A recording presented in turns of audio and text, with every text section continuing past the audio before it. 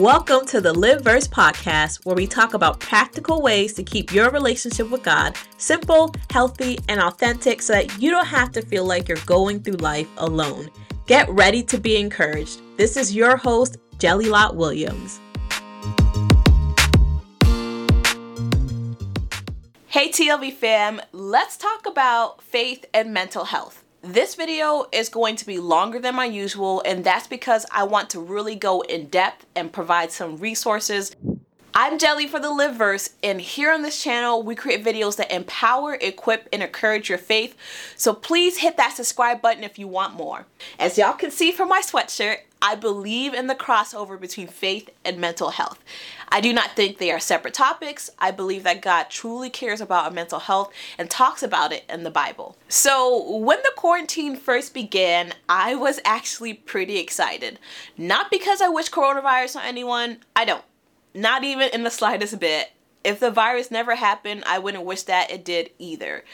I was excited because as a creative, more time is always seen as an opportunity for more creativity. Most of us pray to have more time often, and it seems it has actually been given to us now. As my full-time job began to work out how to make our workflow remote, I found my mind getting filled with so many new creative ideas on top of the ones I already had. And that's when I began to get overwhelmed. You see, when you're not prepared for an overflow, it can cause anxiety, which causes paralysis. All of us are experiencing an overflow right now, which is the influx of time we suddenly have that feels like it came out of nowhere. Many of us, myself included, don't feel prepared. So we don't know what to do with ourselves, or even if we do, we don't know where to begin. This could really affect our mental health. For some, it could be that time brings unwanted memories. For others, it could be that time is triggering depressive symptoms. Whatever it may be, I want to help encourage you by giving you 7 tips on how to protect your mental health during this time. Tip 1, balance information. As a therapist, I've shared this tip with my clients, and I myself live by this tip. It is unbelievably important, imperative, critical, significant, and all other synonyms for important that you create a balance in information that works for you. Know enough about the coronavirus that you can keep yourself and others protected, but you are allowed to not know everything in order to protect your mental health. It's important to know how many feet you should stay away from someone if you have to be out in public. But is it important to know the news station's personal opinions about the virus at 5 a.m. in the morning? Probably not. Make sure you find a balance in information that is healthy. With the rate that things are changing and information is being sent out, your mental health requires this of you. Find your balance, set your boundaries, and please do it soon. Tip number 2, process your feelings. Process, and process. If no one has told you this yet, let me tell you. Your feelings are okay. Your feelings are normal. Your feelings are not wrong, your feelings are real, and you are allowed to have your feelings. Do not let the mayhem of the world, the anxiety of the nation, or the ignorance of your neighbor, or even your well-intentioned family member tell you different. If you're devastated that graduation was canceled or that your wedding is pushed back, you're allowed to be. And that is okay. We are complex beings, which means we have complex feelings. One can be both devastated and empathetic. Being devastated does not mean you don't care about those who are impacted by the virus. Allow yourself the grace to process your feelings. It's more important that you do so, especially if you are stuck at home. Not having as much activities does not allow you to process your feelings in other ways that you may be used to, such as distractions at work or going to the gym. So making sure you are intentional about finding other ways to allow yourself to feel and get those feelings out in healthy ways is important. Whether that's journaling, drawing, or simply talking about it with a safe person. Tip 3, create a routine. Let me tell y'all, this was a big one for me. I went to work Monday and was told to start working from home that same day, not to return to the office indefinitely. For many of us, work shifted just as abruptly, and if you're like me and you live by routines, that was a big no-no. It did not take long for my mental health to take a dip shortly after. That's when I realized I had to get things in order. Staying home and watching Netflix may seem like fun and games until you begin to feel lonely or your depression kicks back in. Creating a routine helps you to be on guard. Staying home doesn't mean you let self-care and your mental health fall to the wayside. Ways to create a routine: set a schedule. List things that you need to do and want to do, then schedule them in throughout the week.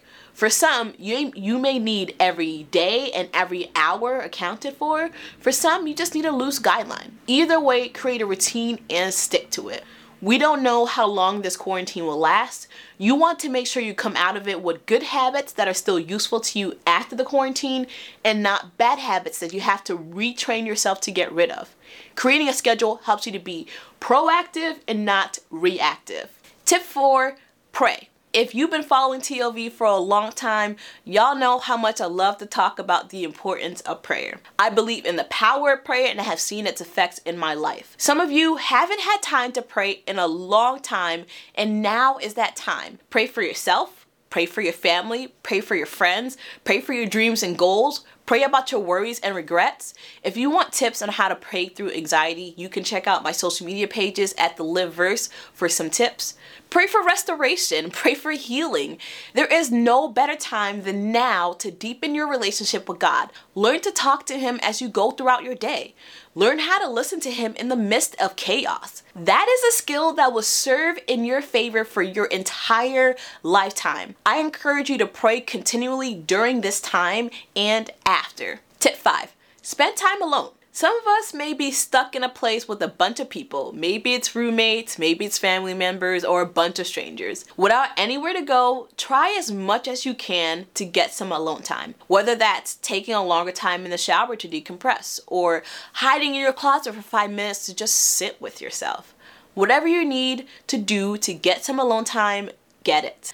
It's important that you make time to check in with yourself when you can, because remember, it's about being proactive and not reactive when it comes to your mental health. Tip 6, spend time with others. On the flip side, some of us may have too much alone time and need to make sure we get human connection. We talked about creating a routine in tip 3. Make sure to schedule in a set time to connect with family or friends. Social media is better than nothing, but it does not have the same level of impact as actually talking with someone on the phone or FaceTiming. If you always wanted to become a more considerate person, now you have time to do so. Get creative. You can call it social time or something. Just make sure you are getting that needed connection and providing that needed connection for others as well. For me, I have a huge family that I don't get to talk to often because of how busy I am. I've seen this quarantine as an opportunity to reach out and chat with my extended family. Maybe get to know your neighbor who you've walked past by for the last 5 years without anything more than a simple hi. In the comments below, let me know what are some ways you are staying connected with people. Tip 7, spend time with God.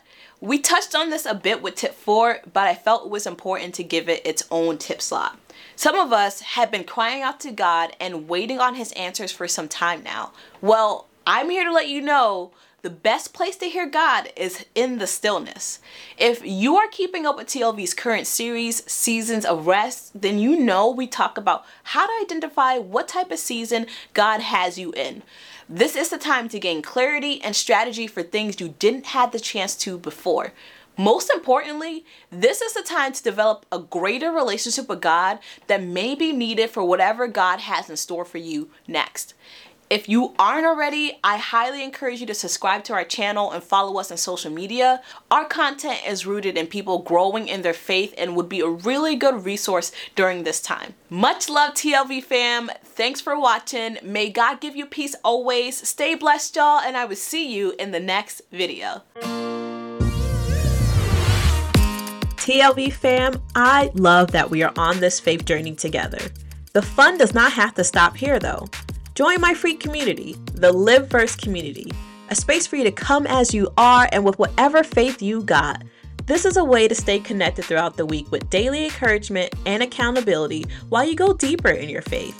Join the community at theliveverse.com/join community.